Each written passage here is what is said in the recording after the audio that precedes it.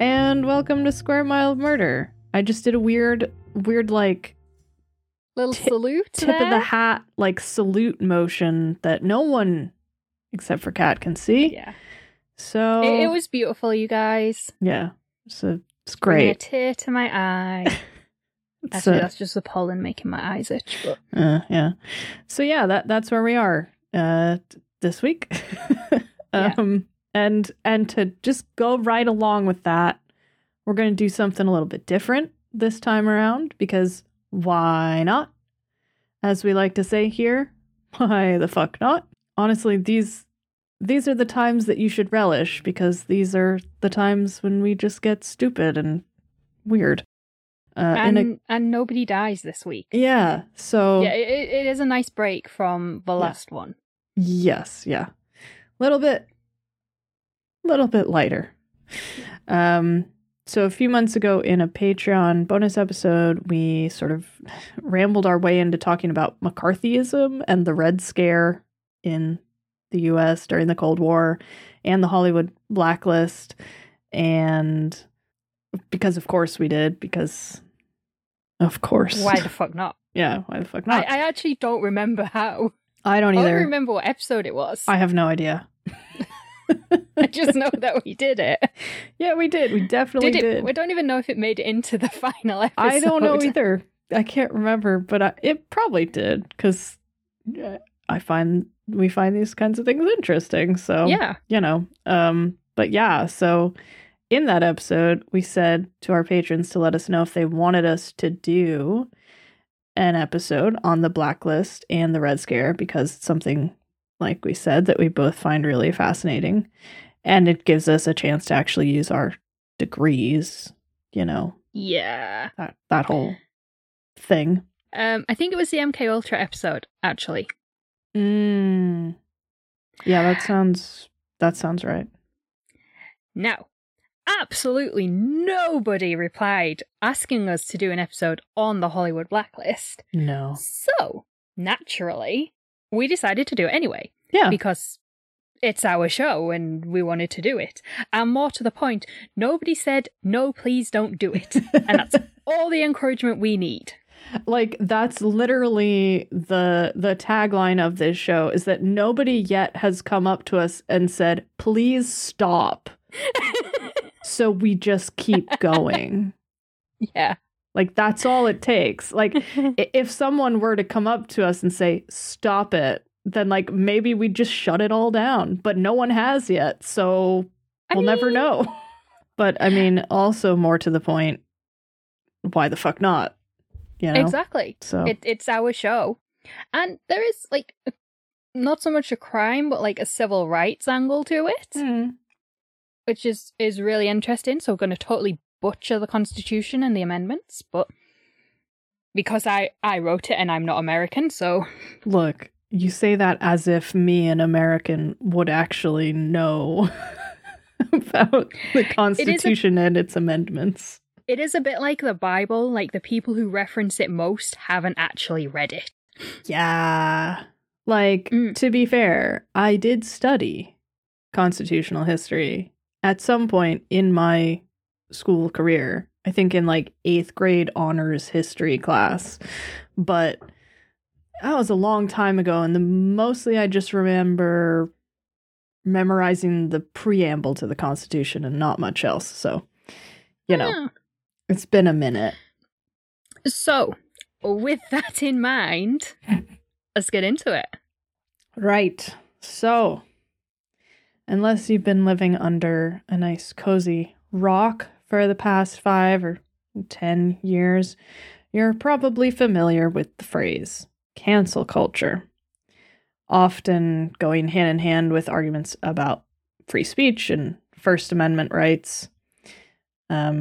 Whether it's calling out comedians for blatantly racist jokes that they then try to pass off as satire, because of course, or, backlash against Chrissy Teigen bullying teenagers on Twitter, or shooting your coffee machine because its makers don't endorse your cult leader. I don't know what that one's a reference to.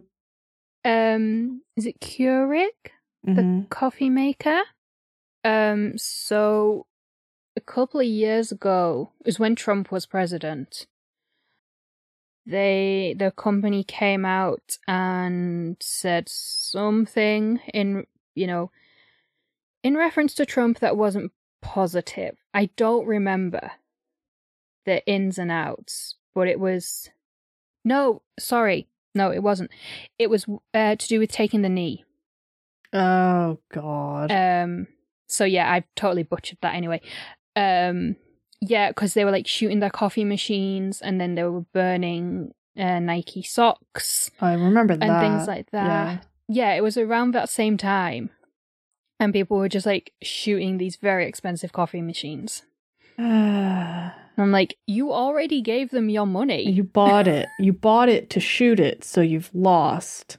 You're just now out the money on the coffee machine and the ammo. And the bullets. Yeah. Yeah. Like, duh. Yeah.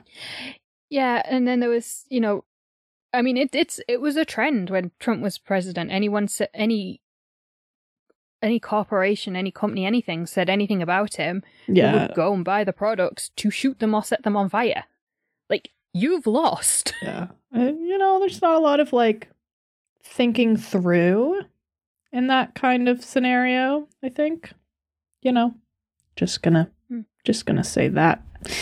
But yeah, so usually the subjects of these cancellations, if you will, especially men, don't tend to suffer in any real meaningful way.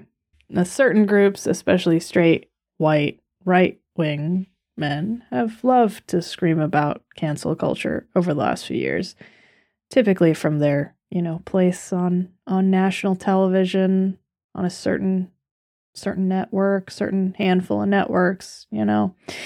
Yeah, that's the thing. It's like network, primetime slot. How are you being cancelled? Yeah. They get mad. They yell. There's a lot of pointing. They cry about using people's preferred pronouns or the legal consequences for, storming a federal Capitol building. Half a sentence has disappeared. In reality, though. Like, nothing, it's not real, is basically what I was going for. Okay. Like, nobody's getting cancelled. No. Like, whose career has actually suffered? Like, the only person whose career has suffered is Harvey Weinstein, and that's because he's in prison where he belongs. That's because he's in jail, but, like, honestly, it's surprising that stopped him, But yeah.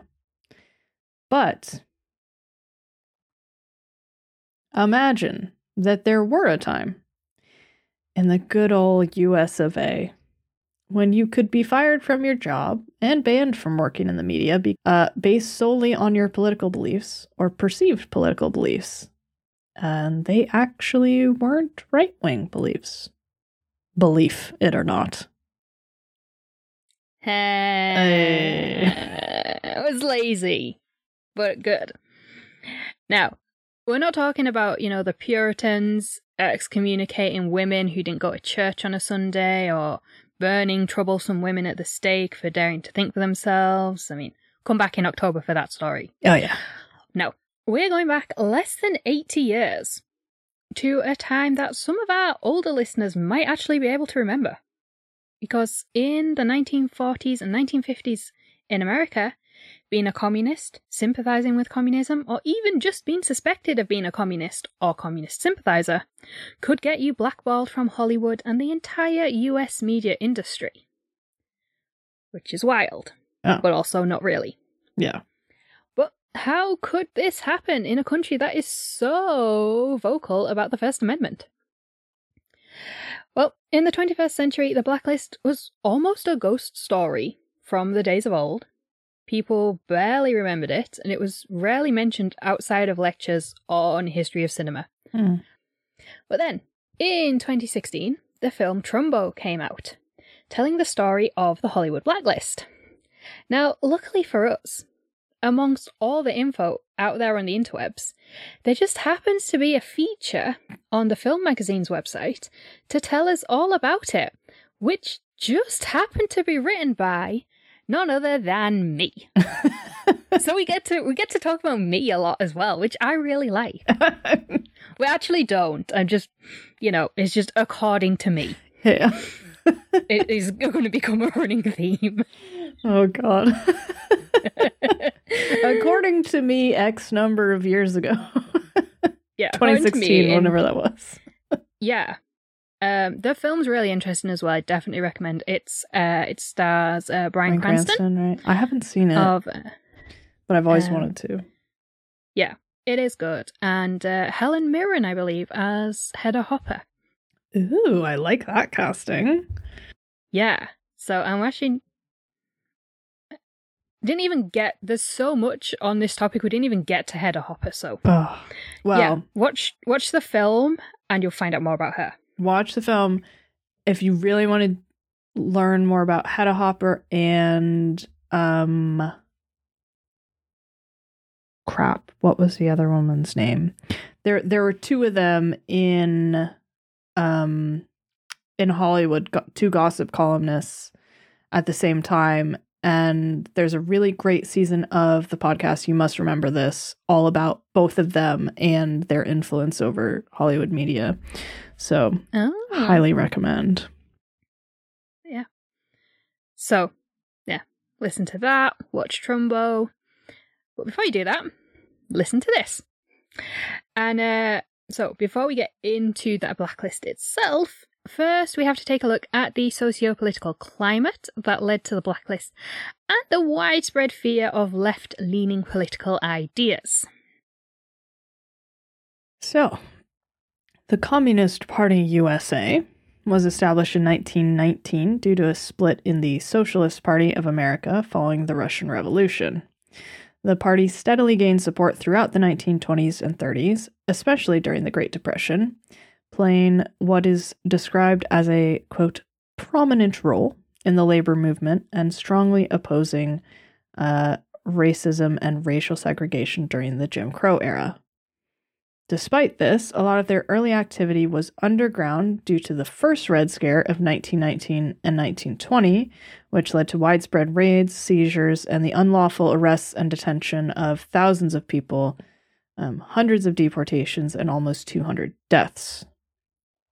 Although the party continued to grow throughout the 20s and 30s, the first Red Scare is generally considered to have played a big part in the constraint of leftist ideas in the U.S., and among many Western allies, which was further damaged in the late 1930s when support for the CPUSA began to wane following the Moscow show trials and a non-aggression pact between the Soviet Union and Nazi Germany, which aimed to allow both countries to carve up and occupy Poland. Yeah. It's just great. I mean, that didn't really work out for anyone. No.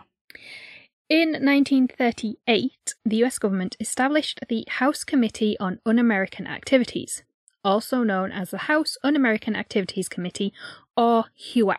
HUAC. Which is what we're going to call it because HUAC is a lot easier to say. Yeah. The committee's remit centered mainly, according to Wikipedia, on investigating, quote, alleged disloyalty and subversive activities on the part of private citizens, public employees, and those organizations suspected of having either fascist or communist ties. So the committee was initially chaired by Democratic Representative Martin Dies Jr. from Texas, and despite its remit supposedly including fascism of all political flavors, HUAC focused almost all its resources, and I think even saying almost is quite generous, on communism and leftist political ideas. A report was released in 1938, which claimed that communism was rife in Hollywood. Not totally dissimilar to some claims we hear today about Hollywood and the mainstream media being infiltrated by communists, socialists, and enemies of the state. Yeah. It's bit of a running theme. Yeah. 2 years later, former Communist Party leader John L. Leach gave testimony to Martin Dies Jr., in which he named 42 Hollywood stars as communists, including such golden age names as Humphrey Bogart, Katharine Hepburn, Jean Muir, and James Cagney. These names were leaked after Leach repeated them at a grand jury hearing in Los Angeles, but within 2 weeks, all but 2 names, Lionel Stander and Jean Muir, had been cleared. Stander was fired by Republic Pictures, whom he was under contract with, whereas Jean Muir was yet to meet with Dies Jr., although she was later, quote-unquote, cleared of being a communist, whereas Lionel Stander never was. As the Second World War raged on in Europe, there was a truce of sorts between the USA and the USSR. You know, my enemy's enemy is my friend, all that kind of thing.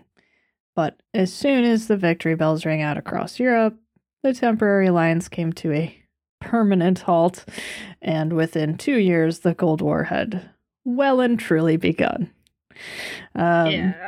Throughout the U.S.'s involvement in World War II, the rumblings about communists in America's media and screen industries had continued, but there were more important things on people's minds following the bombing of Pearl Harbor. However, as tensions began to heat up between the two superpowers with such opposing political ideals, these rumblings became a whole lot louder. The Second Red Scare began in 1946 following reports of oppression in the Soviet Union and other communist countries in Eastern Europe. HUAC revived its interest in communism, and according to our resident expert, Kat, and what she wrote, Middle America became terrified of communists living alongside them undetected. Much like people in the Soviet Union denounced others for reading Western books or asking questions about life beyond the Iron Curtain. In the USA, people began denouncing their own neighbors, friends, and family members as communists. As the focus of the Second Red Scare turned to Hollywood, many began to ask questions, not just about the big names on screen, but also about the Eastern European Jewish roots of Hollywood. So, in a very small nutshell, anti-Semitism was building in Europe for many, many years, decades, almost a century, before Hitler came to power. After all, it is easier to make a group a scapegoat for an entire continent's problems if people on that continent already hold some kind of prejudice against that group. Yeah. And it didn't end in 1945 either. Oh. It continued in this country, it continued in the UK well into the 70s. Yeah. Like, anti-Semitism was horrible. Pogroms were a regular thing across much of Europe. And it helped to fuel migration across the Atlantic throughout the 19th and 20th centuries. And Los Angeles was a popular destination for some escaping persecution, and many of the original Hollywood studios were founded by Jewish migrants and their descendants. Oh, yeah. In the Cold War political landscape, the flight from persecution and a new life in America quickly became Hollywood as a way for, quote, Soviet communists to infiltrate American society, unquote. Obviously. In July 1946, The Hollywood Reporter's founder, William R. Wilkerson, published a column entitled A Vote for Joe Stalin, publicly naming 11 Hollywood figures as communist sympathizers.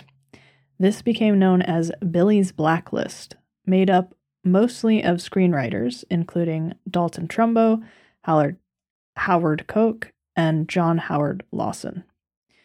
Wilkerson died in 1962, and his obituary in The Hollywood Reporter credited him with being, quote, chiefly responsible for preventing communists from becoming entrenched in Hollywood production, end quote. That's a big claim. That is a big claim. A big swing, but it turns out a bit of a miss, because the truth is a little bit different. You see, Wilkerson, according to his own son, was not interested in ridding Hollywood of communists. It didn't care. Not in the slightest. It was a lot more personal than that. In 2012, Wilkerson's son published an article in The Hollywood Reporter apologising for his family and the publication's role in the Hollywood blacklist, claiming that his father had been motivated by revenge as he was bitter about his own failures to establish a film studio of his own. And they say women know how to hold a grudge. Right? Jesus Christ. Wilkerson. I can hold a grudge. I've never tried to destroy an entire screen media industry. I know, right? And like, also, it's just like, it's so catty. It's like, well, I'm going to write in my journal, aka The Hollywood Reporter, that these people are bad people. It's like, dude, just chill out. Like, you established The Hollywood Reporter, right? That's still going now. Like, you got your claim to fame. Relax. Yeah.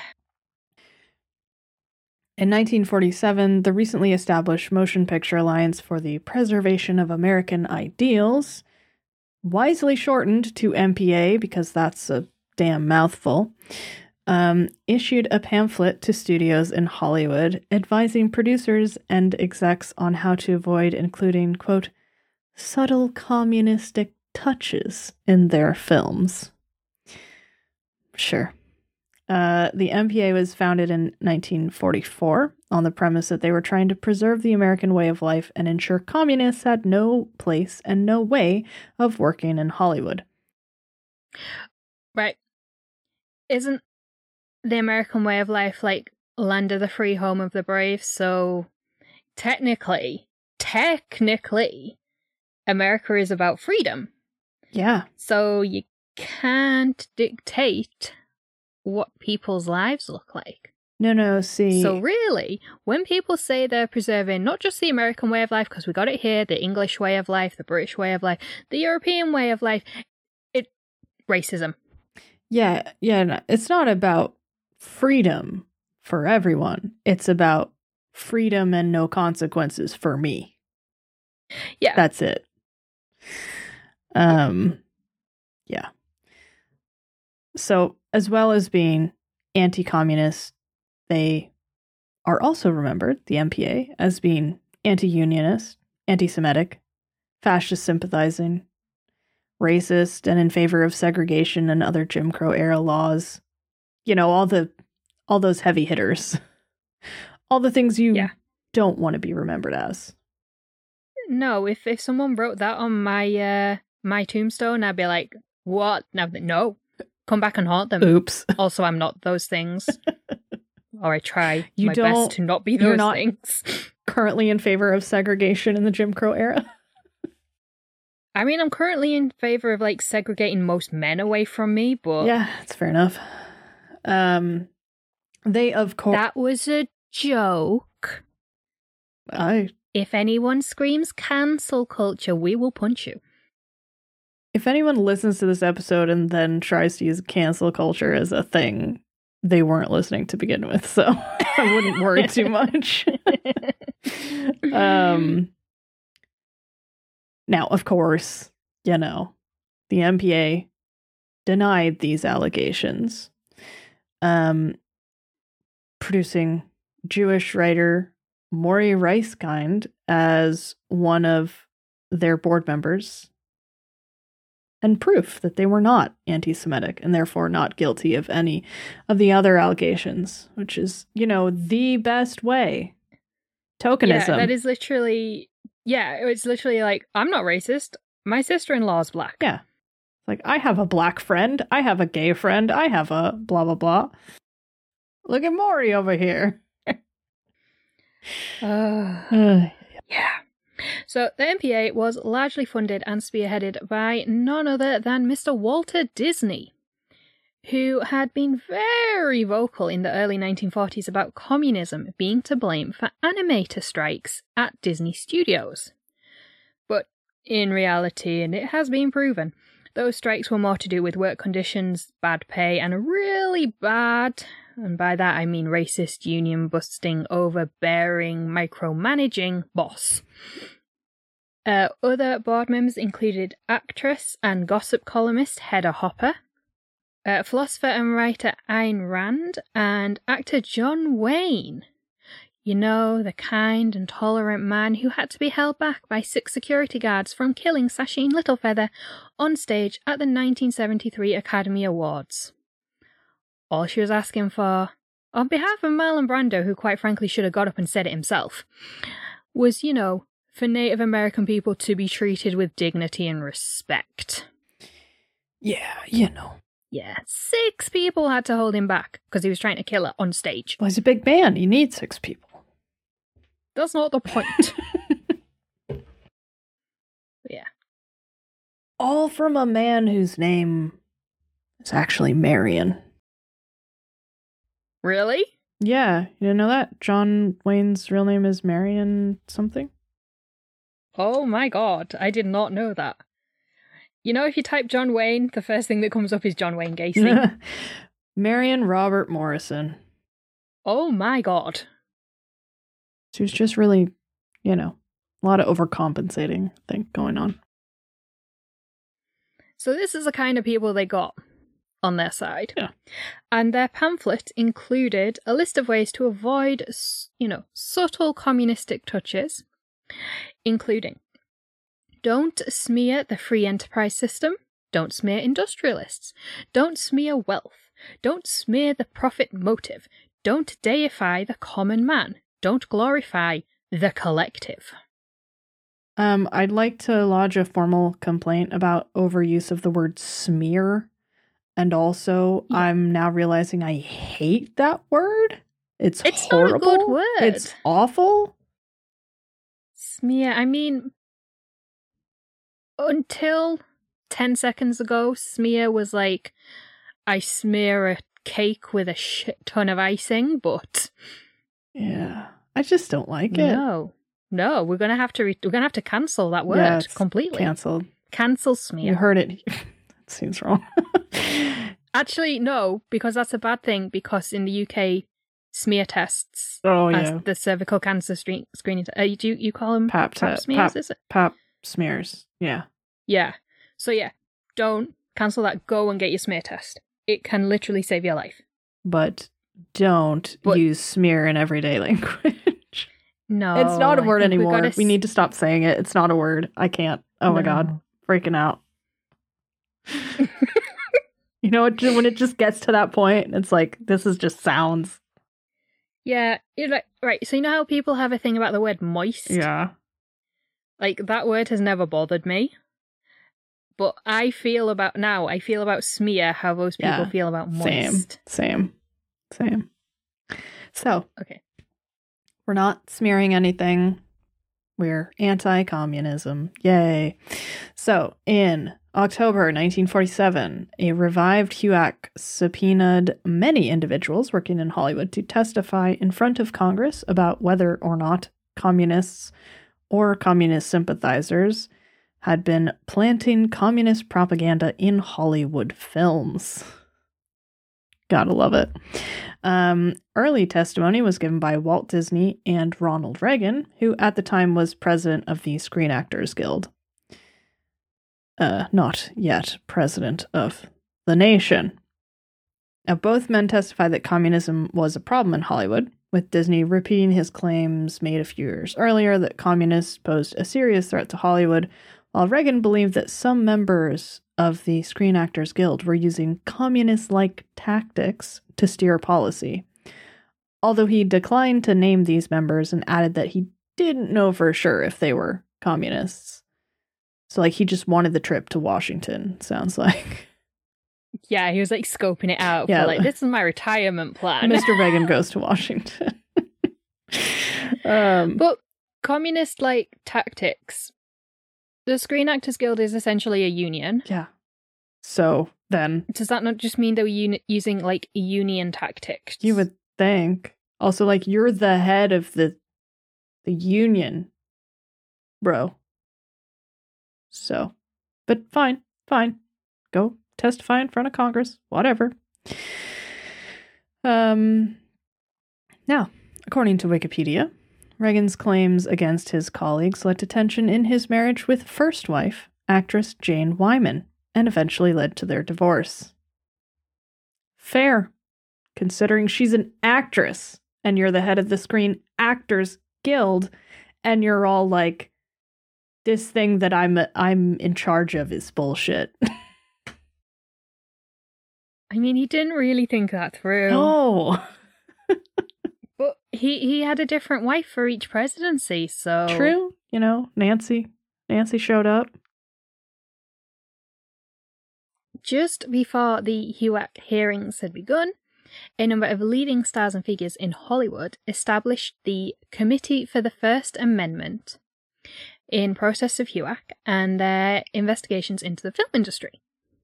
So members of the Committee for the First Amendment included Humphrey Bogart, Judy Garland, Lauren Bacall, Groucho Marx, Henry Fonda, Gene Kelly, and Betty Davis. I gotta say, this sounds like the best room of people to be in. I know. Like, Groucho Marx, Judy Garland. But yeah, shit, I want to be at this party. Definitely. Sadly for our, like, after-dinner party dreams, this committee was short-lived and actually did nothing to help those who had been subpoenaed by HUAC. If anything, it may have actually made it worse. Womp womp. The committee members were all supposedly liberal Democrats, but not communists. But it was later revealed that actor Sterling Hayden was previously a Communist Party member, and that many of those called to testify in front of HUAC were known Communist Party members. So, many members of this committee for the First Amendment actually came to regret having been part of the committee, and some later denounced the group, claiming they had been duped by communists. They were the ones that wanted the trip to Washington. Yes, true. Because they all went to Washington. True. And while some members of the Committee for the First Amendment continued to have long, successful careers, such as, Humphrey Bogart and Judy Garland, and all the names we mentioned, others were blacklisted. We'll get onto that in a minute. First, we need to take a quick look at what the First Amendment is and how HUAC's targeting of communists potentially violated civil rights. How we've made that quick, I don't know, but we've managed it. All right. So, from This American to all you out there, the First Amendment. Yeah, I gave this section to you because you can, correct it as you're going along. We'll see. I don't know if that's true. So, the First Amendment to the United States Constitution, quote, prevents the government from making laws that regulate an establishment of religion, or that prohibit the free exercise of religion, or abridge the freedom of speech, the freedom of the press, the freedom of assembly, or the right to petition the government for redress of grievances, end quote. The part of the First Amendment that we hear about the most is the right to freedom of speech. And I would argue to a slightly lesser but still common extent, the freedom of the press. And the freedom of speech part is the one that we're most interested in the case of HUAC and the Hollywood blacklist. So, according to real-life lawyer, YouTuber Legia Miller, the First Amendment is, quote, intentionally vague, as to be interpreted by the courts as problems arise, which means that freedom of speech is not absolute, and there are examples of free speech that are not protected by the Constitution, such as defamation, inciting lawless action, and burning draft cards as an anti-war protest, to name just a few. So Legia Miller's video on the First Amendment is linked in the show notes and goes on to place the First Amendment in the context of Elon Musk buying Twitter and potential implications of a self-proclaimed First Amendment absolutist like Musk controlling one of the biggest social media platforms in the world.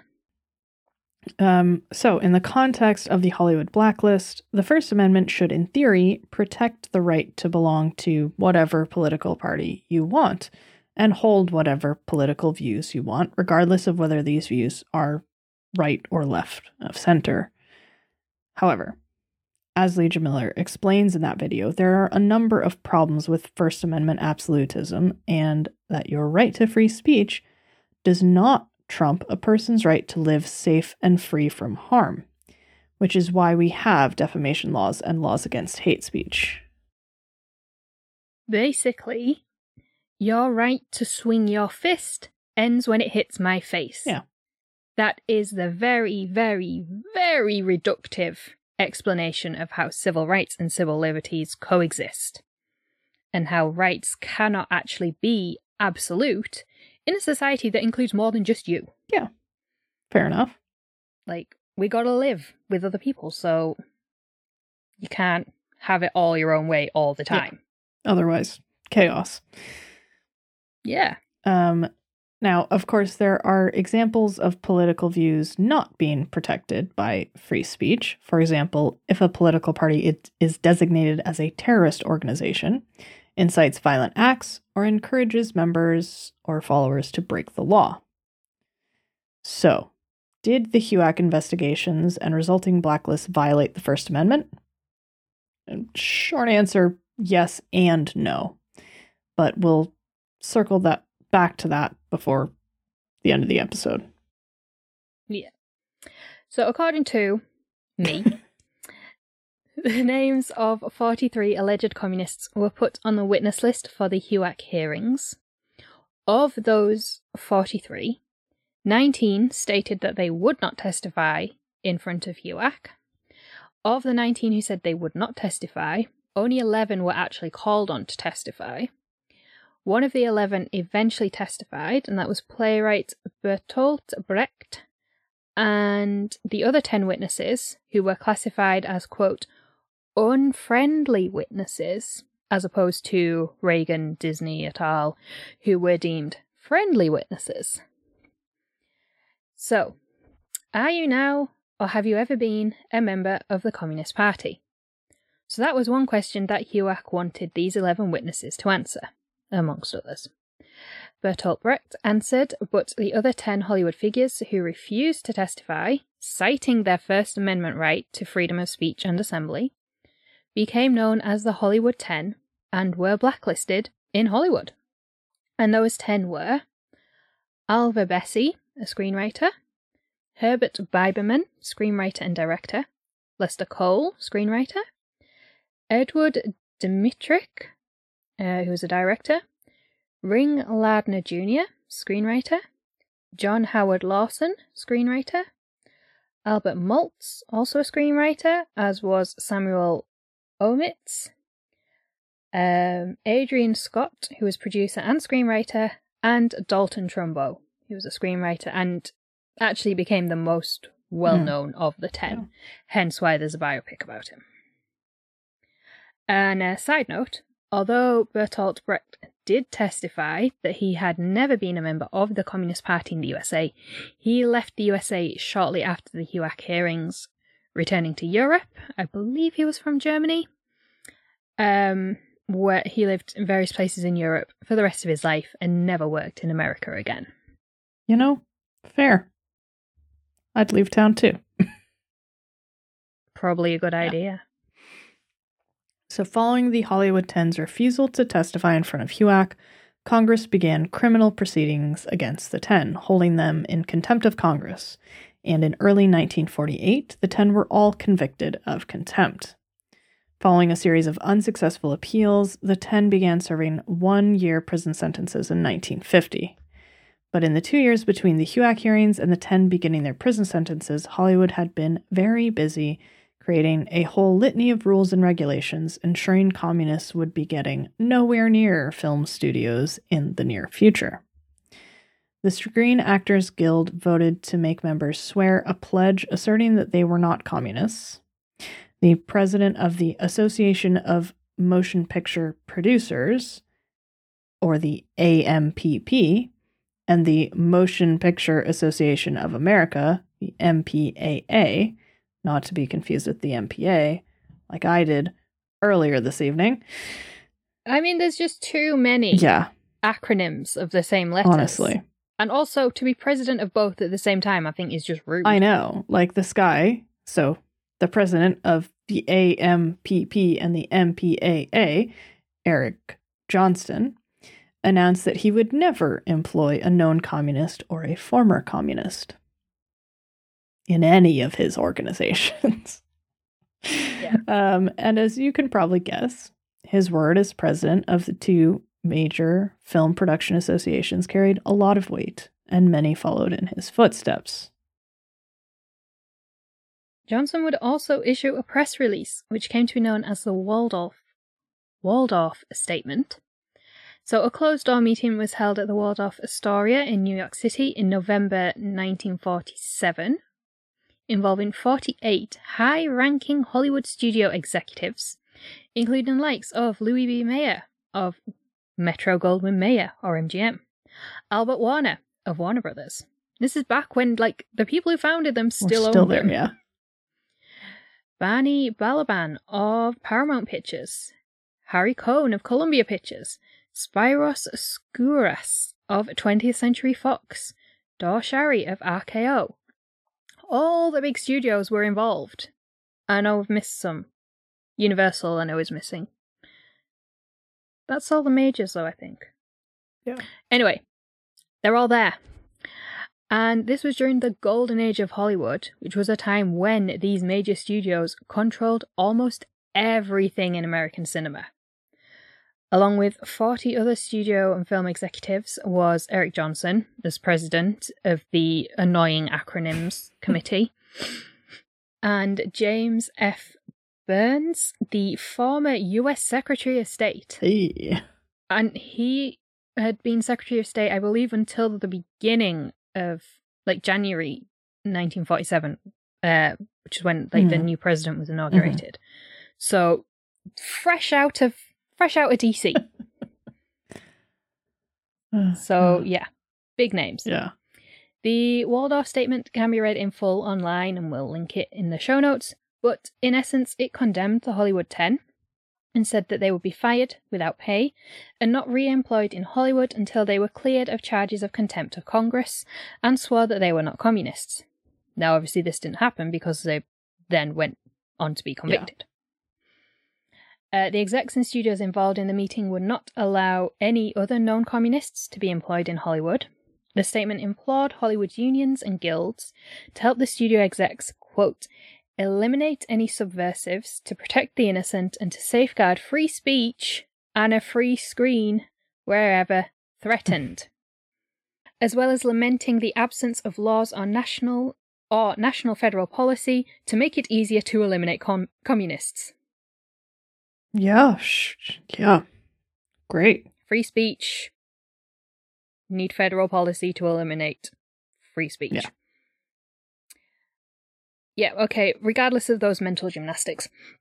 The Hollywood blacklist was alive and in full effect before Congress even voted to convict the 10 of contempt. Yeah.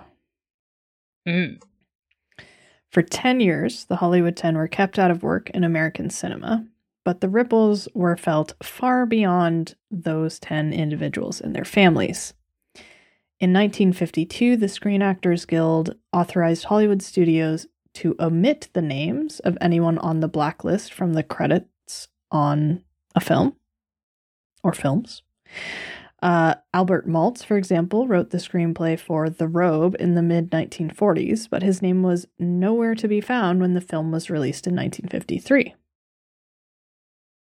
I've just thought, I've no idea if this happened, but I wonder if, like, it was done retrospectively. So I know, like, obviously home video wasn't a thing then. Yeah.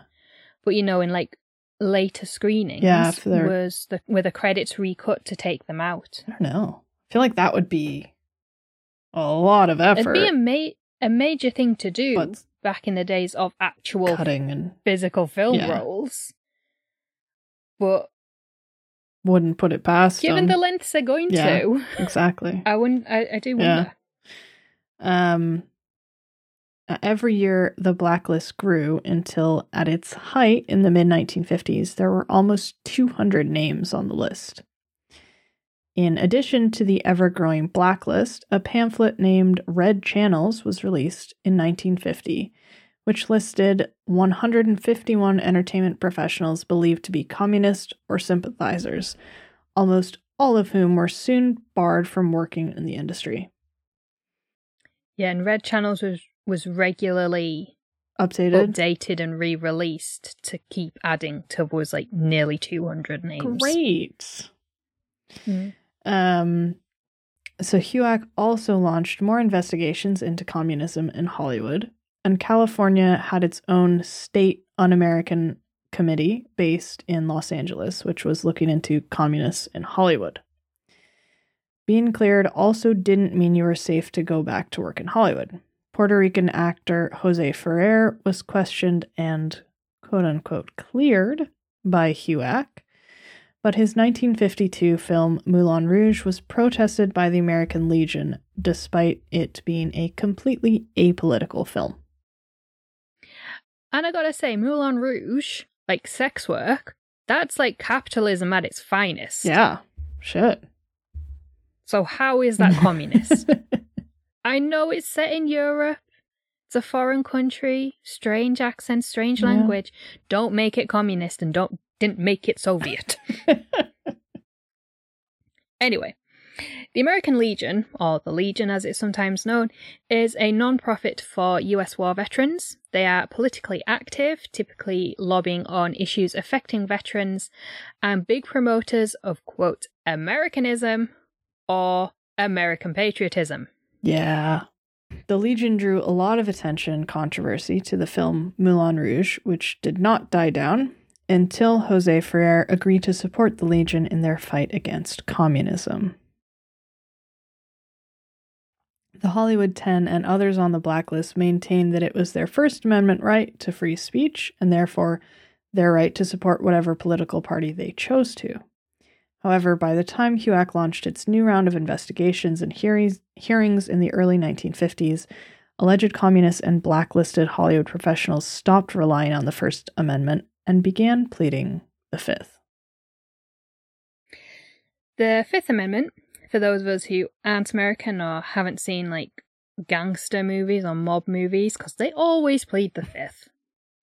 The Fifth is the right against self-incrimination. Well, it's actually about criminal procedure and covers a whole host of things. But the part we're interested in and the part that most people know about the Fifth Amendment is the right against self-incrimination. It is also worth noting that being a communist wasn't actually illegal.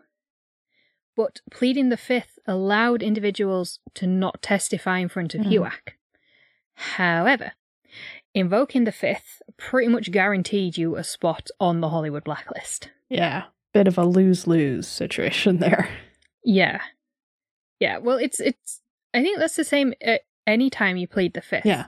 Because you're admitting that you've done something, you just don't want to talk about it. Well, yeah, or... Yeah.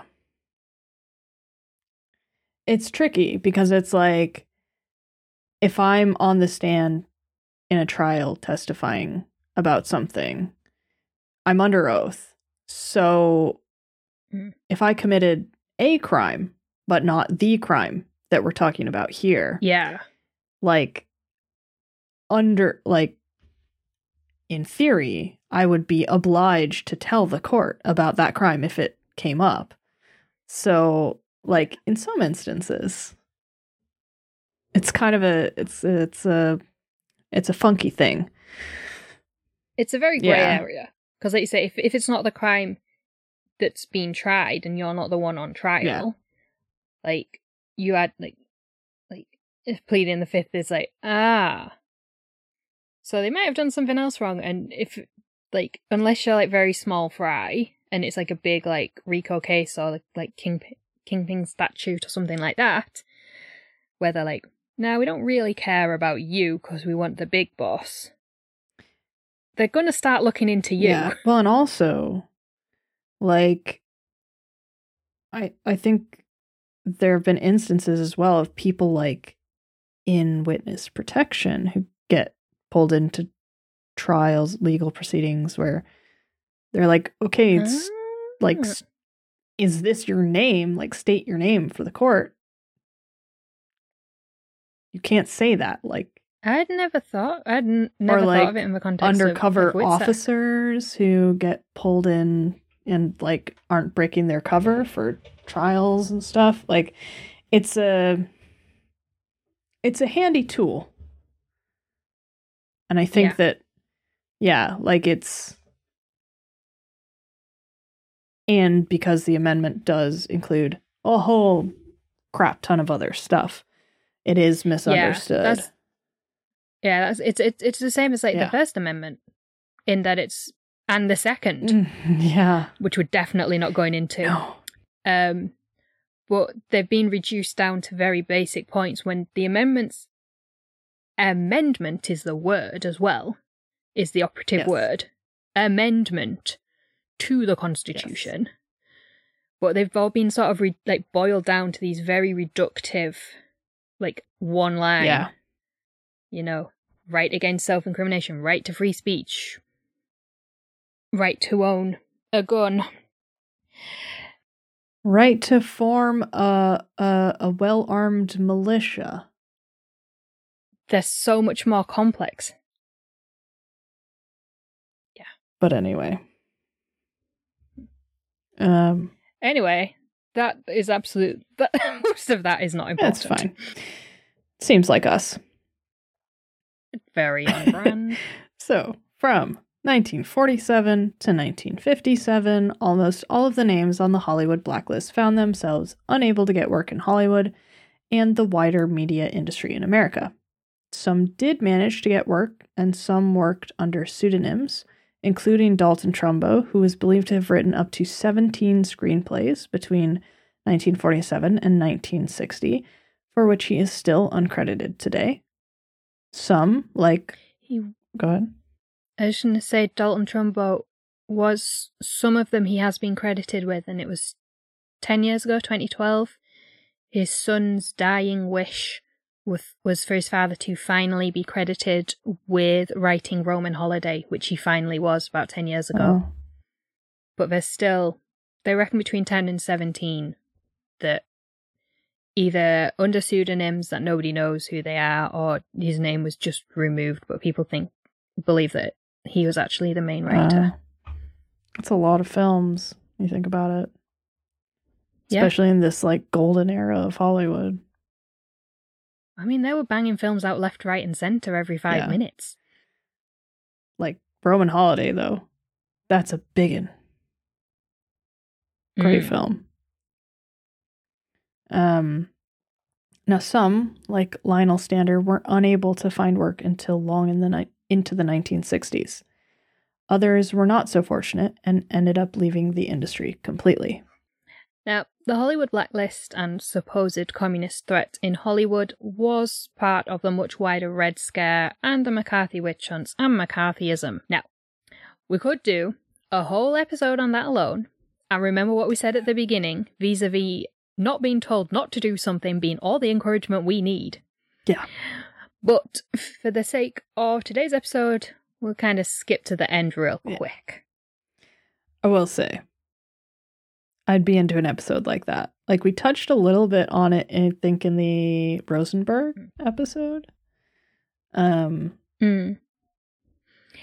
in their case, it was true. So, yeah. Around the mid-1950s, attitudes began to change, and support for McCarthyism began to wane. That was in part due to a court case brought by radio host John Henry Falk.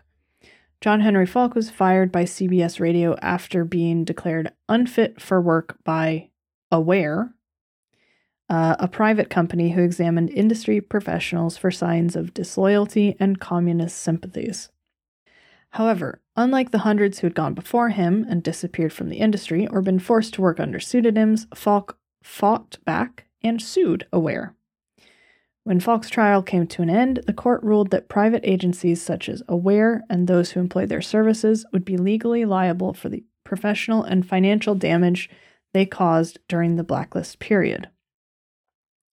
It would take until 1962 for Falk to win his case, but the wheels of change had started turning, and they weren't stopping.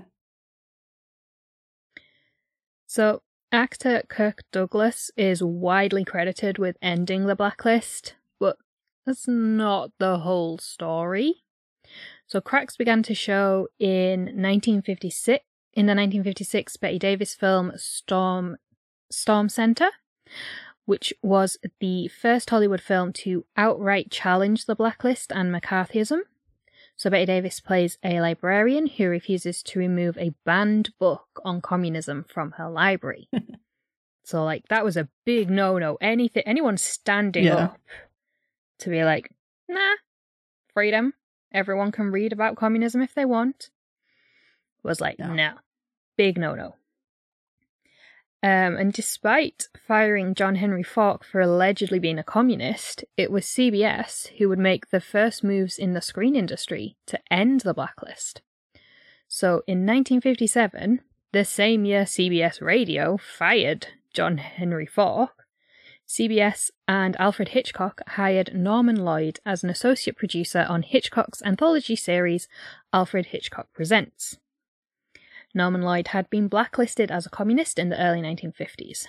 In 1958, CBS broadcast a live production of Wonderful Town, which was based on a series of short stories written by Ruth McKenney, and screenwriting credit was given to Edward Chodorov. McKenney was known to be a communist, and Chodorov had been blacklisted as a communist. I believe Ruth McKenney changed her political leanings, because she's described as a former communist, but I couldn't find much about that on a quick sort of glance. But it would still be another 14 months until Hollywood was ready to break the blacklist. In January 1960, director Otto Preminger announced that Dalton Trumbo, who was the most well-known of the Hollywood 10, had written the script for his upcoming film Exodus, which starred and was produced by Kirk Douglas.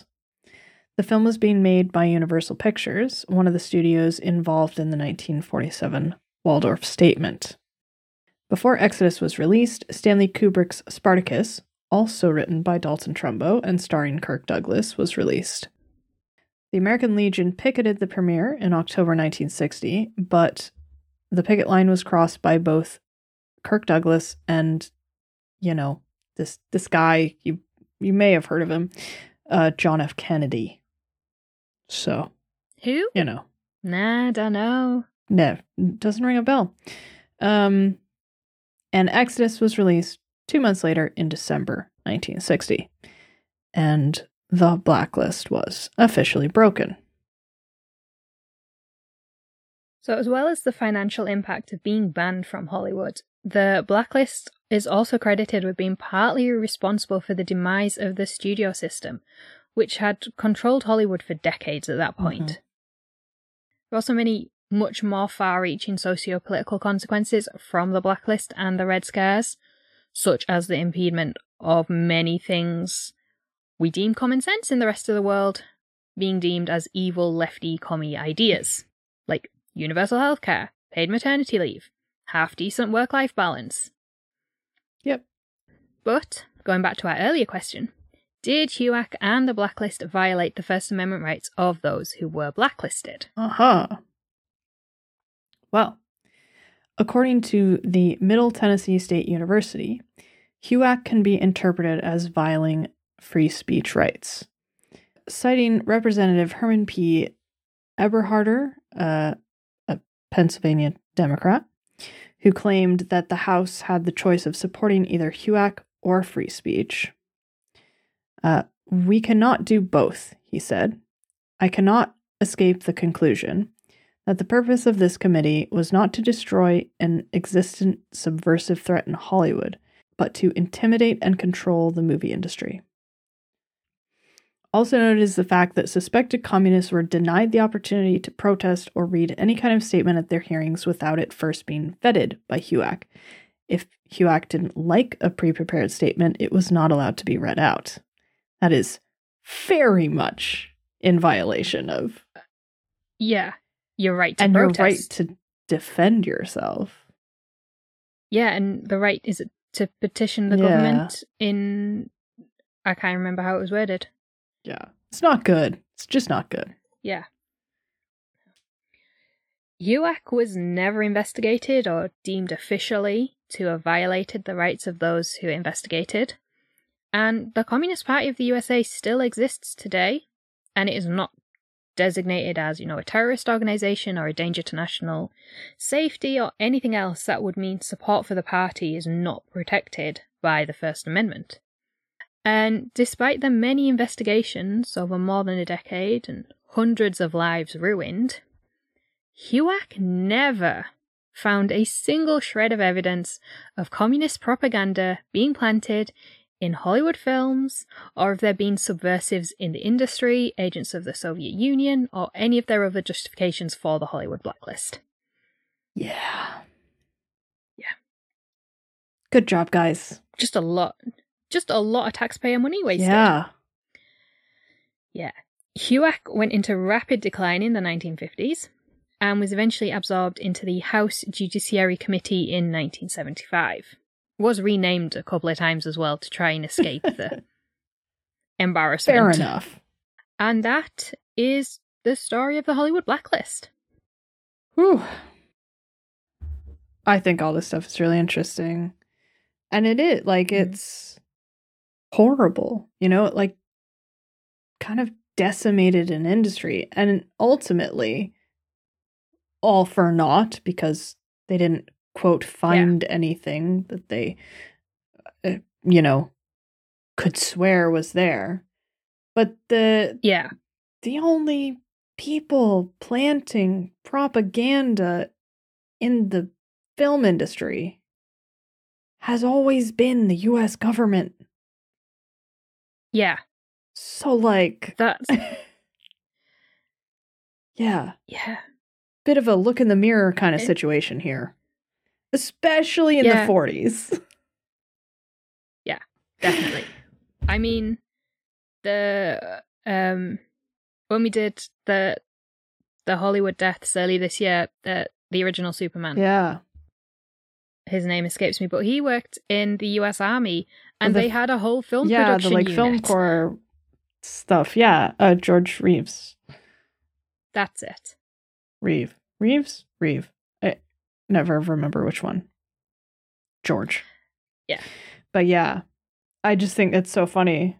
If anyone is deeply interested in this era of Hollywood and some of the stories from it, I know I sound like a broken record, and I've recommended this show once already in this episode, but many, many, many other episodes before. But You Must Remember This does fantastic deep dives into sort of various golden age Hollywood topics. And they've done stuff about the blacklist. They've done stuff about Hedda Hopper and Luella Parsons. That was the other gossip columnist. And it is really interesting. It's interesting to look at these things as a whole. It's also really interesting, I think, to look at them in pieces and taking a look at Dalton Trumbo and how this affected his life and his career and his experience in Hollywood. So if anyone wants more depth that we have not been able to provide here just by the nature of time, then highly recommend. And also, we're just not eloquent. No, also so the woman who writes and produces and presents You Must Remember This, Karina Longworth, is a really good writer, has written lots of books about this kind of stuff, and is just very sort of regal and elegant, and that we are not. No, but we support women who are. Very much so. Yeah. But yeah, this is so fascinating to me. The whole history of Hollywood to me is really fascinating. And I really loved doing the research for this because I loved getting my old film textbooks out again. Yeah. And just like, I mean, only one actually covered the blacklist, and it was like the key concepts guide. But just like reading about like the studio system and everything like that, it's so interesting. Yeah. And yeah, I just think it's really great. So yeah. Trumbo is a good film as well to look at. Yeah, it's about Dalton Trumbo. He is the most famous person who was named on the blacklist. I'm sure there are many more stories about those who were named, those who didn't come out of it very well. There are some who took their own lives. Yes. Partly as a result of some did it of the shame of, testifying and naming names. Some out of desperation because they couldn't find work. It was a horrible situation that affected so many lives, but yeah, it's a very fascinating era, and when you look at it also in the like geopolitical or socio-political context, that to me is what makes it really fascinating, because I find the Cold War really fascinating. Yeah, absolutely. Oh, my earlier point, which I didn't make for once, I saved a tangent. So, Senator Joseph McCarthy actually had no direct involvement in HUAC. Which makes sense because he was in the Senate and it was a House committee. Yes, that's true. Which I didn't really understand until a few years ago how like the American political system worked. So I still don't understand how it works, but I've got a bit of a grasp. Yeah. So because HUAC, in what I'd read and what I'd been taught, HUAC was always mentioned in like the wider context of McCarthyism and the Red Scare. I always thought Senator McCarthy had like a direct involvement, but obviously Senator, House Committee, they're two separate entities, so yeah. He actually had nothing to do with it, despite normally being named in the same context, or them being positioned in the context of each other. Yeah. So, but as support for him kind of died away, so did support for HUAC. Which makes sense. Yeah. Yeah, so cancel culture was once a real thing in the media. Yes. That had real consequences. Not so much anymore. No. Which I think is a nice note to end on. Yeah, I agree. I think we have solved something. This is like the first time ever. I know. Wait, what have we solved? That cancel culture is bullshit. And that it was once a thing. And it was perpetrated by the US government. Yes. So yeah. I have been asked by the podcast Gremlin to issue a formal apology for saying that she had only just started listening a couple episodes ago. She heard that. She listened to that episode yesterday morning and texted me from the office being like, rude, I want a retraction. So, but was it true? Yes, it was true. But I don't want to get in trouble. No. Well, to her credit, she, for a year and a bit, could hear one half of all of the episodes being recorded. Yeah, that is true. She did listen, just not to like every part of. Just not to my side. She just heard you talking to yourself. Honestly. Just me talking to myself in the living room. But yes. So I apologize. You did listen, just a bit differently than most other people. Yeah. So retraction. Retraction issued. Yeah. We'll update you next week if it was accepted. Yeah, honestly. Wish me luck, guys. No, she's great. I love her. It's good. We're good. I mean, please don't get divorced, unless you're going to get remarried and have the same food at your wedding again.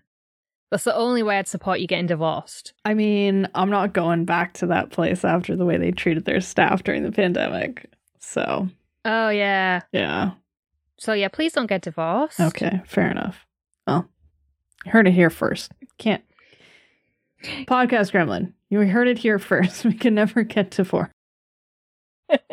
So, we solved something. We retracted something. It's been a banner episode. Yeah. And if you liked this episode, if you liked the show, if you're still here and you've never done this, you should rate and review us on your podcast app of choice, especially on Apple Podcasts, because it's a thing. And Apple, they do everything. So you should appease them. And you can also subscribe or favorite us or follow us so you never miss a new episode. And if you want some cool Square Mile merch, we have some. You can buy it. There's designs that are related to this here podcast type show. And you can find those at the link in our show notes or on our website or by going to squaremileofmurder.store. You know how last week you said the Gremlin had requested Once Again We Have Solved Nothing merch? Yes. Right, we can't do that now, because now we've solved something. We can just never solve anything again. So, or we could have 2 designs. We finally solved something? Yeah, finally we solved something, and once again we have solved nothing. Okay. You could have it on a bag, one on either side of a bag. You could. She also said that we had lost her as a design partner when I insulted her. So that's definitely not why I've issued that retraction for free labor. I have a design idea in my head. It's just communicating it to screen. It's slightly difficult. I have a design idea too. I think we've actually talked about this a couple times before. It's gonna happen at some point. Yeah, we'll get there. Now, if you're still here, God, why? And go home. If you would like, where do you think people are when they listen? I don't know. I just assume most people are at home or at work. If you're at work, go home. Yeah. If you're at home, go to work. If you're retired, good job. I'm jealous. So if you like the show and would like to help cover the costs of making this podcast and help us invest in the future of this show, because why would you ever want this to end? Right. You can join our Patreon page. Tiers start at just £1 per month. Every patron gets regular episodes 1 day early, a shout out on the show, priority case requests. We gotta stop saying that because we have this year planned out. Yeah, but you still do get... We get odd requests. So, yeah. And a lifetime discount on merch. Soon to include... Yeah. Finally, we solved something. And once again we have solved nothing. And that's just for £1 per month. As the tiers go up, you get even more, including bonus episodes. Because why wouldn't you want to hear more of us? And exclusive little stationery merch that you can't buy anywhere. Yep. So check all that out at patreon.com/Square Mile of Murder. Links are in all the usual places. Thanks for listening. See you next time. Bye-bye. Yeah. Bye. This is really long. It is. But we love it. So. Yeah. No. Thank you guys for hanging out, and we will see you or speak at you next time. Coming at your ears. Yeah. Bye. Bye.